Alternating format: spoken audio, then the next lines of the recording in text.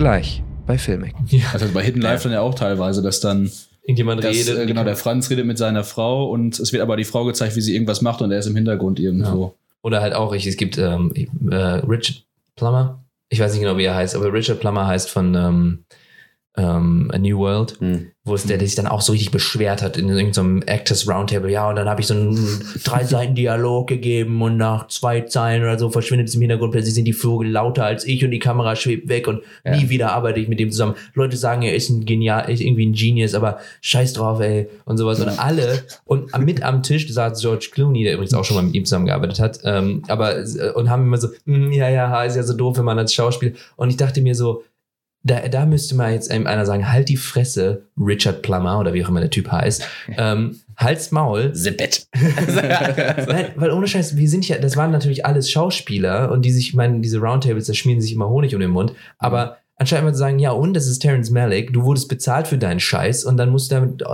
leben, dass sie damit jetzt machen, was auch immer sie damit machen für die Kunst. Ja.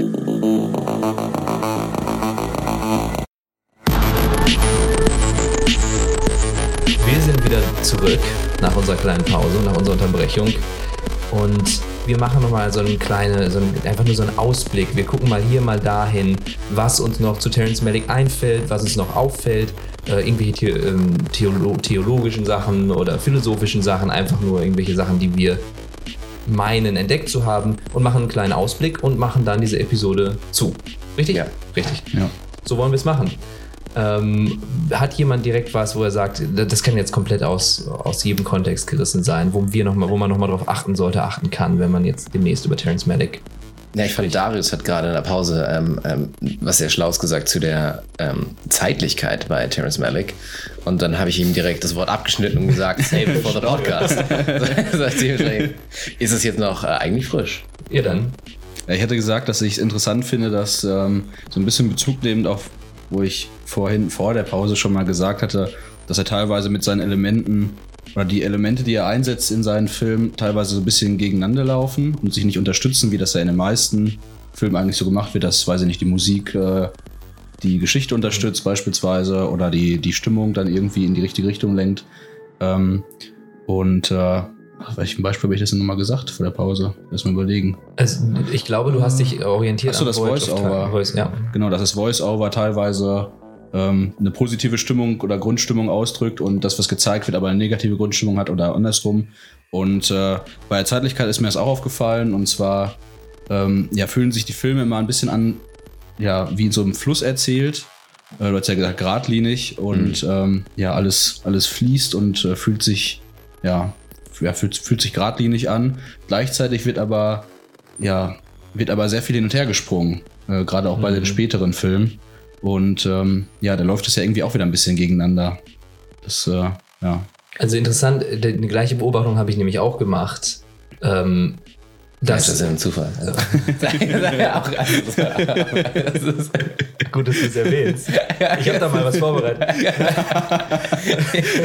Aber die kommen jetzt hier 5 Stunden in den Ofen und zack sind sie fertig. Ja, so wird das bei uns, so läuft das. Also eigentlich alles gescriptet. Ja. Nein, aber ich finde, das ist natürlich auch irgendwie, wenn man das einfach nur vom Technischen her sieht, in der Montage eine interessante Art und Weise, wie man sagt, es gibt irgendwie diesen Modus, diesen Fluss, der sich aber nicht dadurch konstituiert, dass man eben eine Geschichte hat, die auch wo die Zeit der Story, die Zeit des Plots das genau das Gleiche ist. So wegen, der Mann wird älter und deswegen haben wir hier einen Zeitstrang, sondern dass sich dieser Zeitstrang irgendwie aus was anderem das nimmt. Also es wird komplett hin und her geschmissen und dann ist mal hier der jemand und mal da jemand und plötzlich mitten in einem Dialog wird plötzlich ein Vogel gezeigt und der ist ganz woanders und trotzdem hast du das Gefühl, die Sache ist nicht nur Fragmente, die mich darauf hinweisen, guck mal, Fragmente, sondern es geht eben voran und das fand ich immer sehr faszinierend.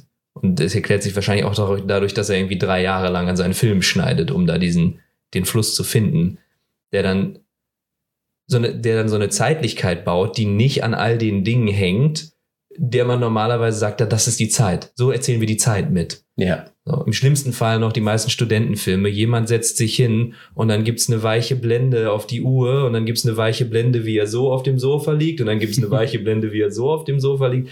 So, das wäre das Dümmste. Aber ähnlich dumm ist eigentlich jede andere Zeit in jedem anderen Film. Außer halt bei Malick und Leuten, die ähnlich sind. Ja.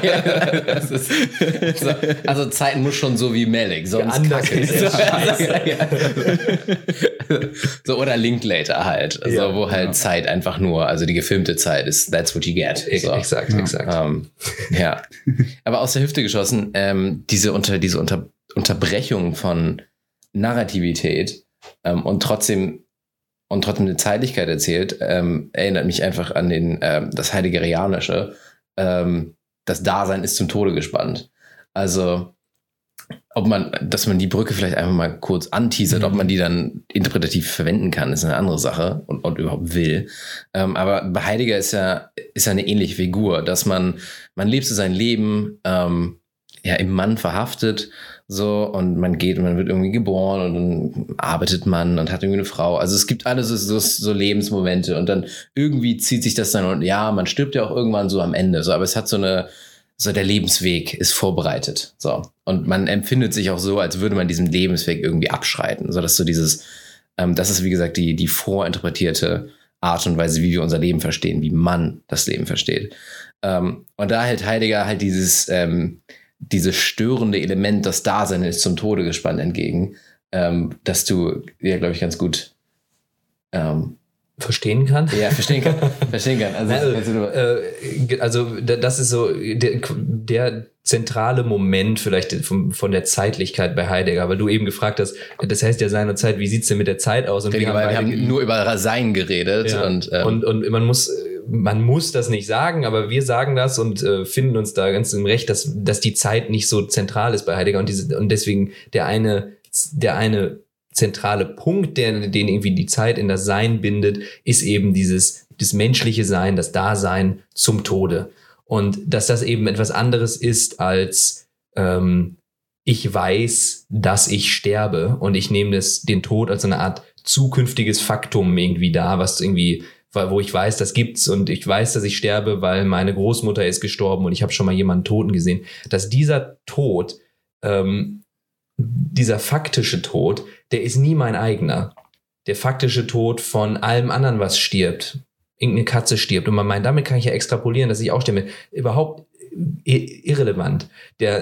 Mein eigener Tod, den werde ich in diesem faktischen Stadium nie erleben. Also der faktische Tod ist immer von den anderen, der ist nie von mir. Ja. Mein Tod ist jetzt dann deswegen nicht etwas, über das ich nichts sagen kann, dem ich nicht zugänglich werde, sondern meine komplette Sicht auf die Welt und auf das Leben ist davon geprägt, dass ich immer schon zum Tode lebe. Also das ist der komplette, der ist zu 100% sicher, aber völlig unbestimmt für mich, ist das der Rahmen, der meinem Leben die Zeitlichkeit überhaupt erst gibt. Und der mich dann aber auch, und das finde ich dann, und da weiß ich nicht, wie das jetzt einspielt in das, was wir gerade gesagt haben, ich sage es trotzdem, der dann erst dazu führt, dass ich mich als Mensch vereinzeln kann. Weil das ist dieser eine Punkt, wo es eben nicht ist, ich gehe in der Welt auf und wir sind in der Welt mit allen anderen und endlich muss den Zugang finden. Aber in diesem Tod, der so spezifisch mein eigenes ist, dass er sich von allem anderen, was ich Tod nennen kann, unterscheidet, da werde ich dann Subjekt, wenn ich so sagen will. Da werde ich einzelne Person. Da werde ich das einzelne Dasein.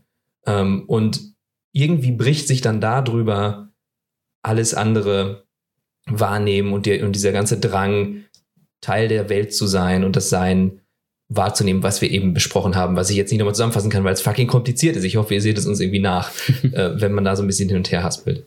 Aber das ist das Dasein zum Tode. Genau, das dann halt das Seltsame am Tod ist, dass es das Leben beendet, also zwangsläufig zum Leben dazugehört und dass diese typische Floskel, ja, so, den Tod braucht man, um leben zu können, so. Aber der Tod beendet das Leben und gehört notwendigerweise zum Leben, aber das Ende passiert nicht mehr im Leben. Weil ich habe nie den Bewusstseinszustand, jetzt bin tot. Ja. Also, sondern das passiert nicht. Du kannst maximal denken, oh, gleich bin ich wahrscheinlich tot. Oder ich fühle, dass ich sterbe. So. Aber der Tod gehört zu 100% zu meinem Leben dazu. Und doch passiert er nicht im Leben. Was bedeutet, dass mein Leben nicht einholbar ist. Ja, meine Narrativität, ich kann nicht auf mein Leben schauen und ich kann von Alpha bis Omega die gesamte Geschichte erzählen. Ja, also wenn es mir möglich wäre, 100%igen detaillierten Account von meinem Leben zu machen, ja, dann wurde ich geboren, alle Details bis und dann so bin ich gestorben, dann habe ich niemals kann ich so mein Leben tatsächlich greifen, eben weil der Tod, das, was mein Leben beendet, immer aussteht. Ja, also das Leben lässt sich nie abschließen. Das Leben ist immer geöffnet. Der narrative Strang lässt sich niemals beenden, weil er beendet wird, ohne dass er selber darauf reflektieren kann, wie er beendet wird. Ja, der hört einfach irgendwann auf. Es ist immer radikal offen. Und ich finde, das ist so eine Figur, die bei Malick sehr gut dann in dieser Zeiterzählung sich vielleicht wiederfindet, wo man sagt, es wird eine Narrativität geschaffen, die aber nicht erzählt ist, die aber auch nicht stringent einfach nur durchgehend ist, sondern sie wird immer wieder gebrochen mit so Einzelmomenten und trotzdem passiert ja eine Geschichte. Also es geht ja trotzdem. Es passiert Zeit, natürlich. Ja.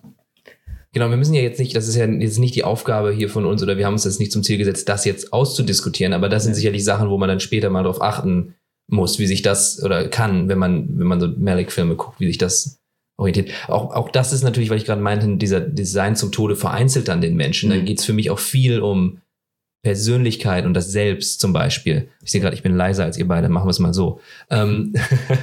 Es geht dann viel um Persönlichkeit und das Selbst, und das passt dann in diese mittleren Schaffenswerke, die so fragmentär sind, wo dann eben die Frage ist, okay, wie die Zeit wird so erzählt, wie erzählt sich eine Persönlichkeit, die ja auch immer nie abgeschlossen ist, und die sich dann konstituiert aus vielleicht der menschlichen Komponente und dem Fakt, dass wir alle sind, und das teilen wir aber mit allen Dingen überhaupt, und ich frage nach der Verbindung dazu, und man hat die ganzen Schwenks in den Himmel, und ich frage nach der Verbindung zu anderen Menschen, und ich frage überhaupt die großen Fragen, die Terrence Malick einem vielleicht auferlegt, und dass die Art Dasein zum Tode, Zeitlichkeit und Persönlichkeit auch eine große Rolle spielen und irgendwie zusammen verwoben sind in den Filmen. Das finde ich nochmal einen besseren Punkt, weil dieses Dasein zum Tode, also diese radikale Öffnung, passiert nicht nur auf narrativer, zeitlicher Ebene, so dass man sagt, so kann ich irgendwie meine Lebenszeit irgendwie einholen, sondern es ist genau das, was Leon sagt. Auch wie sagt man, auch so diese eigene Identität ist in gleicher Weise radikal offen. Ja, wenn ich mein Selbst nicht narrativ einholen kann, ist es auch nicht endgültig beschreibbar. Das heißt, dieses Konzept von so, ich habe eine Identität, die ist hermetisch abgeriegelt, wird von Heidegger die ganze Zeit durchbrochen, weil man sagt, nein, ich kann es nicht beschreiben, so, weil der Tod eben mich radikal öffnet, bedeutet auch meine psychologische Verfasstheit, mein Selbst ist immer geöffnet, ja. Ich kann für immer auf der Suche sein nach meinem Selbst und werde es nie ganz in die Hand kriegen können. Und jetzt ist die Frage, ja, wie gehe ich damit um? So, also wenn ich es nicht einholen kann, verleugne ich das dann komplett, beziehungsweise wo ist das Gegenstück quasi, das mich vervollständigt. Ja. Und das finde ich auch einer der schwächsten Momente in Heideggers Philosophie an sich, dass er halt diese Figur hat, dass man einfach radikal auf seinen eigenen Tod zulaufen muss. Also man muss quasi, ich verstehe es immer nicht so ganz so mantramäßig, immer seinen eigenen Tod vor Augen führen, weil dann bin ich authentisch, so dann habe ich mich selber in der Hand, wenn ich meine eigene Finalität in jedem Moment konfrontiere. Das finde ich eine seltsame Figur, weil eigentlich ist ja angelegt, dass du kriegst dein Sein eben nicht in die eigene Hand, sondern dein Sein liegt da offen mit der Welt, mit dem anderen Sein.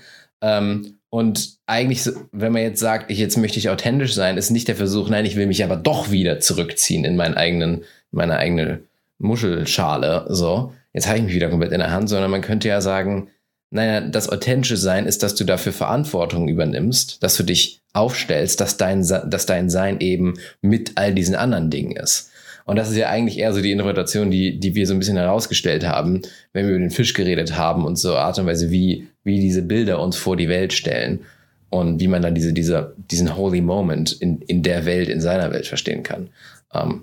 Da sehe ich einen Unterschied zwischen Malick und Heidegger. Also Malick, der, glaube ich, kein Problem hat, theologische Konzeptionen aufzumachen, weil dieser Gedanke von so, ich bin mit meiner Welt, ich bin mit dem anderen, ist ein klassisch christliches Konzept. Ja? Also der Gedanke, dass das Selbst ist immer der Nachbar. Ja? Also liebe deinen Nächsten wie dich selbst, ist Doppelgebot der Liebe, sagt eigentlich anders, dass dein Selbst ist nichts, was du für dich was sich bei dir aufhört, sondern es gibt immer das Du. Immer der andere ist genauso Teil von dir. Und Malick traut sich eher dahin zu gehen und Heidegger, dezidierter Atheist, wollte den Schritt nicht machen. Und ich finde, dass da in meinem Verständnis hat Malick da den wahren Heidegger besser eingeholt. Ich glaube, ich lese jetzt ein bisschen was vom Spätwerk, aber jetzt sind wir ja im Brandon, jetzt kann ich auch mal ein bisschen über Heidegger irgendwie auspacken. Ich hoffe, es seht ihr mir nach, aber im Spätwerk ist auch der Heidegger, auch wenn er die Zeit ja natürlich wirklich beiseite legt, eher noch in die Richtung, wie wir jetzt Malick zum Beispiel lesen, wo man dann das andere wirklich auch es ist so einfach, wie wenn man über den Existenzbegriff so Panz zu machen, wo man das andere wirklich auch sein lässt und so. Und das aber dieses Lassen eine aktive Sache ist. Und also ich möchte da vielleicht den späteren Heidegger einfach nur noch mal den Leuten ans Herz legen, die da jetzt denken, so dieser Heidegger, der hat nicht zu Ende gedacht. Da kommt auf jeden Fall noch was. Aber ja, ich finde es ein interessantes Themenfeld. Ja. Ohne, dass ich da jetzt noch was Größeres zu habe. Ja. Ja, und das andere, was wir vorhin noch angesprochen hatten, war dieser Gedanke der Voice-Over. Und da einfach mal ganz offen in die Runde gefragt, so was ist so eure Phänomenologie, wenn es halt an diese Voice-Over geht von Malick. Mhm. Hast du gerade was? Ich habe nichts Smartes. Ich habe nur meine Auffassung der Voice-Over. Und also ich verstehe, wenn Leute Voice-Over nicht mögen und wenn Leute sich denken so, vor allem, weil bei Terrence Malick ist er wirklich, er fragt dann irgendwie so, God, where are you? Solche Sachen, wo ich mir manchmal tatsächlich denke, wenn ich den Zugang nicht hätte, würdest du mich jetzt verlieren. Und das finde ich manchmal ein bisschen schwierig. Ich weiß nicht, auf welcher Ebene ich das schwierig finde, ob es wirklich einfach nur meine Reaktion ist oder ob ich das jetzt wirklich argumentativ noch irgendwie unterbauen könnte. Aber das finde ich manchmal ein bisschen schwierig. Ich denke mir so, ja, dann gib mir doch den Moment, zeig mir irgendwie bei Thin Red Line, der schmale Grat, zeig mir dann doch irgendwie, wie seine Frau auf dieser Schaukel schwingt und sag mir, ich brauche jetzt keinen Voice-Over über die Liebe, ich sehe das schon. Auf der anderen Seite ist es oft sind es diese Fragen, immer dieses Unbeantwortete, immer dieses Offene, was wir jetzt eben ja schon besprochen haben, was dabei durchkommt. Und was ich auch sehr schön finde, weil es auch eine Poesie hat, für die sonst kein Raum ist im Film. Aber das ist aber ein guter Punkt, weil ich habe da irgendwie auf der Fahrt eben auch noch drüber nachgedacht, weil ich halt denke, so auf eine Art ist es ja überhaupt nicht subtil, sondern es ist ja schon sehr alles, aber eigentlich ja fast alles bei ihm. Also die Musik ist ja auch oft lauter als die Stimmen. Also dann wird die Musik eingehämmert, dann, weiß ich nicht, auch die Kameraarbeit ist ja schon teilweise so, dass man halt merkt, okay, jetzt wird hier gerade irgendeine Montage angewendet. Und was bei den Voice-Overn ist ja genau das Gleiche. Aber ich finde auch, dass es sich wirklich genau eher wie Poesie anfühlt und sich dann auch gut in dieses gesamte Konstrukt, wenn man das jetzt so begreift, wie wir es eben gesagt haben, zum Beispiel als Meditation, auch da gut einbettet. Ja. Weil es irgendwie, und da finde ich es dann schon wieder, also es ist nicht subtil, aber irgendwie auf eine Art dann schon wieder schon, weil es sich dann so in das Gesamtkonstrukt halt einfügt, dass es dann irgendwie auch wieder auf eine Art wieder Sinn macht. Ja. Aber ich finde auch, dass teilweise vielleicht hätte man auch darauf verzichten können, aber es ist ja auch interessant, dass er, glaube ich, auch in manchen Filmen dann wirklich dann eher sogar noch Dialoge rausgeschnitten hat, um dann Voice-Over reinzubringen. Ne? Ja. Oder halt zum Beispiel bei To the Wonder, glaube ich, ist ja auch so, dass die Figuren fast gar nicht miteinander sprechen und fast nur die eigenen Gedanken. Das ist das mit Ben Affleck, ne? Ja, genau. Ja. Genau, und da ist ja auch schon wieder fast irgendwie auch wieder so ein Punkt. Ich glaube, du hattest ja irgendwann vor der Pause mal was angesprochen mit Sprache, meine ich mal einmal, dass wir nur uns über die Sprache definieren. Das ist ja eigentlich wieder so ein Punkt, wo man das damit vielleicht ja auch irgendwie wieder interpretieren kann. Da kenne ich jetzt den Background nicht, aber ist auf jeden Fall ein Punkt, wo man, glaube ich, viel rausziehen kann. Dass die sich schon persönlich ausdrücken, aber nur in ihren eigenen Gedanken, aber nicht miteinander kommunizieren Das können. finde ich auch gerade der Punkt. Und ich frage mich immer, ist es sowas wie ein innerer Monolog? Oder sagt er wirklich, wenn wir miteinander reden, ist das sekundär zu irgendwie der inneren Haltung? Oder was genau soll das, dass der Dialog von ihm so geringschätzt wird, wohingegen das Voice-Over so viel Gewicht erhält? Fragezeichen. Ich bin eine gewagte These. Ich bin der Meinung, dass diese Voice-Over, ich weiß nicht, ob es bei allen so stimmt, aber ich bin der Meinung, das ist ein Gebet jedes Mal. Und das Ding ist, also das ist auch mein größter, ich kann nicht immer Malick gucken. So. Ist mir auch häufig mal passiert, dass ich einen Malick-Film angucke und dann bin ich bin nicht da. Also ich habe nicht die Energie oder was. Und dann höre ich das Voice-Over und ich so, nein, I can't do it. Sondern mache ich ihn aus. Ja. So. Weil das gleiche Ding habe ich auch mit Gebeten. Also das Ding, ich studiere auch Theologie, also Philosophie und Theologie. Und da kommt es ja schon mal häufiger vor, dass man Gebete liest. Und es ist manchmal einfach zu viel. So. Und auch eine Persönlichkeit, die sich an nichts richtet, die sich ja nicht an mich richtet. Das Gebet richtest du ja dezidiert an Gott. So. Das heißt, du bringst dich in deiner Komplettheit vor das Absolute, ja, und benutzt eine Sprache, die uns allen zuteil ist. Und wenn ich das jetzt höre, dann ziehst du mich irgendwie in einen Akt rein, wo gerade deine gesamte Person vor dem Absoluten steht. Also der wichtigste Moment, wenn man so möchte, von einem jedem Menschen, so wenn man geneigt ist, so zu denken. So. Und das ist eine Closeness, die mich wirklich auch teilweise überfordert, eben weil der Film mich der Film ja erst abseits stellt. So. Ja. Da bin ich ja erst alleine qua Medium und jetzt kommt noch mal ein Gebet obendrauf. Das heißt, ich werde reduziert, also ich weiß nicht, aber ich werde abseits gestellt. So. Und jetzt kommt diese Closeness von einer anderen Person, die auch so stark das Individuum betont.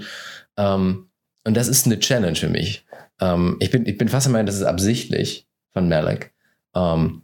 Dass jeder Moment in seinem Film quasi den Zuschauer auffordert, von seinem Punkt, wo er jetzt steht, wegzukommen. Ja, also näher zum anderen zu kommen. Aber das ist genau das, weil ich frage mich, indem ich dann genauso sehr, wenn die dann alle nach Gott fragen und nach dem Sinn, frage ich mich noch viel mehr, wer bist du denn? Also, und will dann gar nicht so sehr, also es untergräbt so ein wenig meine meditative Haltung zum Film, wenn das Voice-Over zu stark wird. Weil das dann zu subjektiv wird? Oder? Ja, vielleicht so ein wenig, genau, weil es ist dieses subjektive Voice-Over, das meine ich mit der Liebe. Ich denke vielleicht schon über die Liebe und dann kommt da jemand und macht seine komischen und spricht, klar frage ich mich, mit wem redest du? Oh, mit Gott, mit dem Sein, mit irgendwie all den Dingen, über die wir nicht reden können, aber man will sie unbedingt. Aber dann denke ich da schon drüber nach, dann bin ich schon dabei und dann kommt da dieses andere Ding rein und führt sein eigenes Gespräch. Und wenn ich dann nicht genau da bin, dann denke ich mir immer so, okay, aber wer bist du denn jetzt? Also was meinst du jetzt? Und versuche dann eher diesem Charakter näher zu kommen, vielleicht.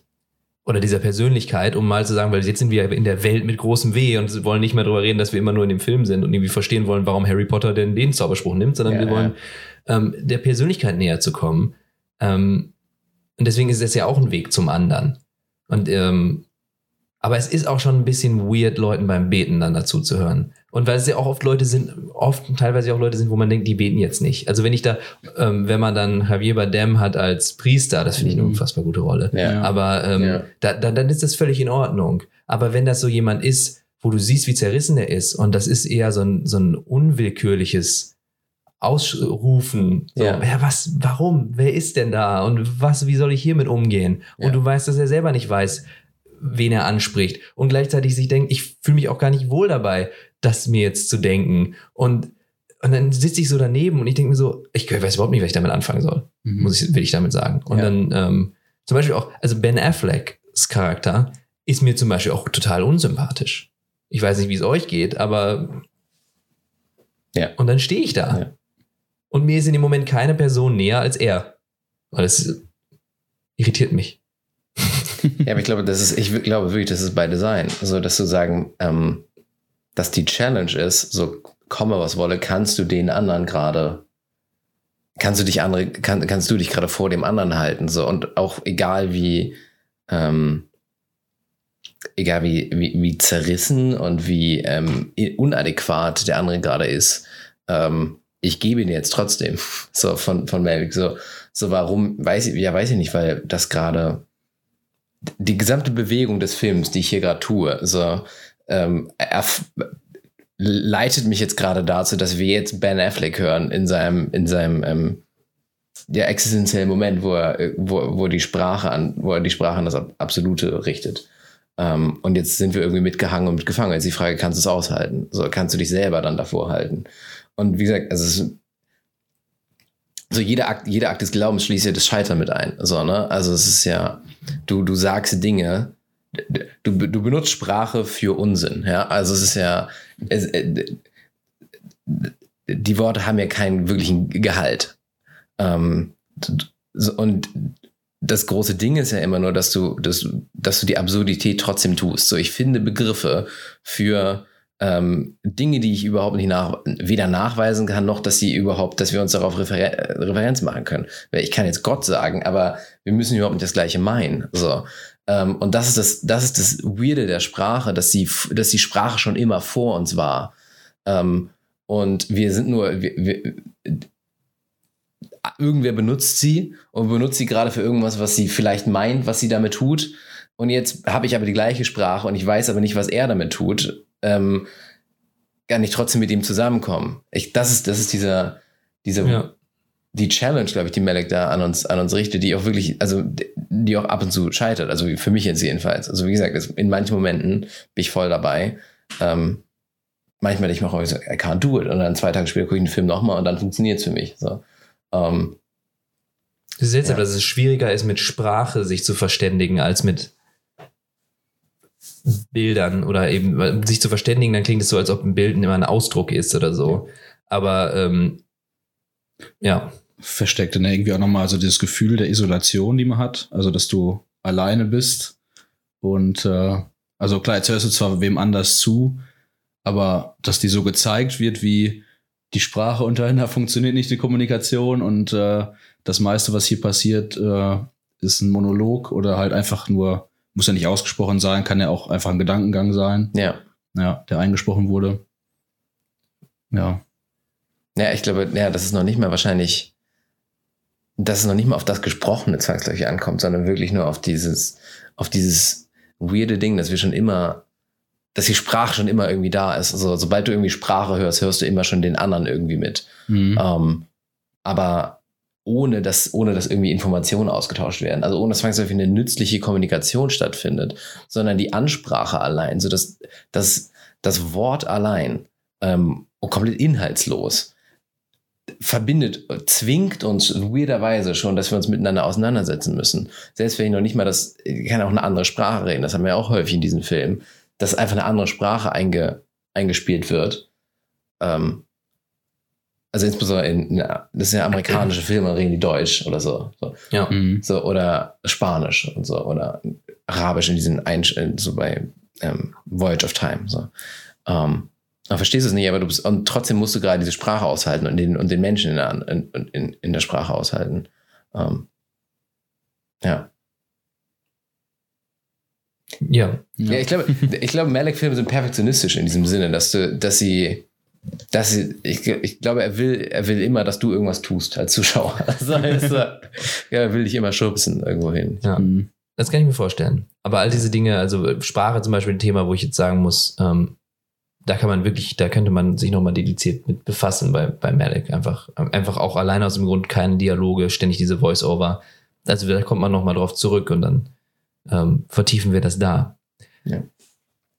I'm very excited for the upcoming podcasts. Yes. Ja. Also, was ja eigentlich zu dem Punkt fast noch interessant ist ja auch, dass er, wenn jetzt Dialoge gesprochen werden, die aber teilweise auch nicht so aufnimmt oder einfängt mit der Kamera. Ja. Also bei Hidden Life dann ja auch teilweise, dass dann irgendjemand redet. Genau, der Franz redet mit seiner Frau und es wird aber die Frau gezeigt, wie sie irgendwas macht und er ist im Hintergrund irgendwo. Ja. Oder halt auch, es gibt Richard Plummer, ich weiß nicht genau, wie er heißt, aber Richard Plummer heißt von A New World, wo es der sich dann auch so richtig beschwert hat in irgendeinem Actors Roundtable. Ja, und dann habe ich so einen 3-Seiten-Dialog gegeben und nach 2 Zeilen oder so verschwindet es im Hintergrund. Plötzlich sind die Vögel lauter als ich und die Kamera schwebt weg und nie wieder arbeite ich mit dem zusammen. Leute sagen, er ist irgendwie ein Genius, aber scheiß drauf, ey, und sowas. Und alle, und mit am Tisch saß George Clooney, der übrigens auch schon mal mit ihm zusammengearbeitet hat, und haben immer so, ist ja so doof, wenn man als Schauspieler, und ich dachte mir so, da müsste mal jetzt einer sagen, halt die Fresse, Richard Plummer oder wie auch immer der Typ heißt,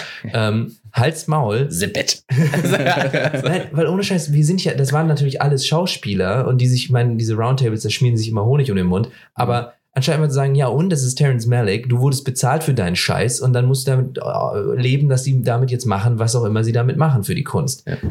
Wie kann man sein Ego als Schauspieler mit ans Set nehmen, meinetwegen, aber sich danach noch irgendwie das Ego noch auf der Leinwand haben zu wollen.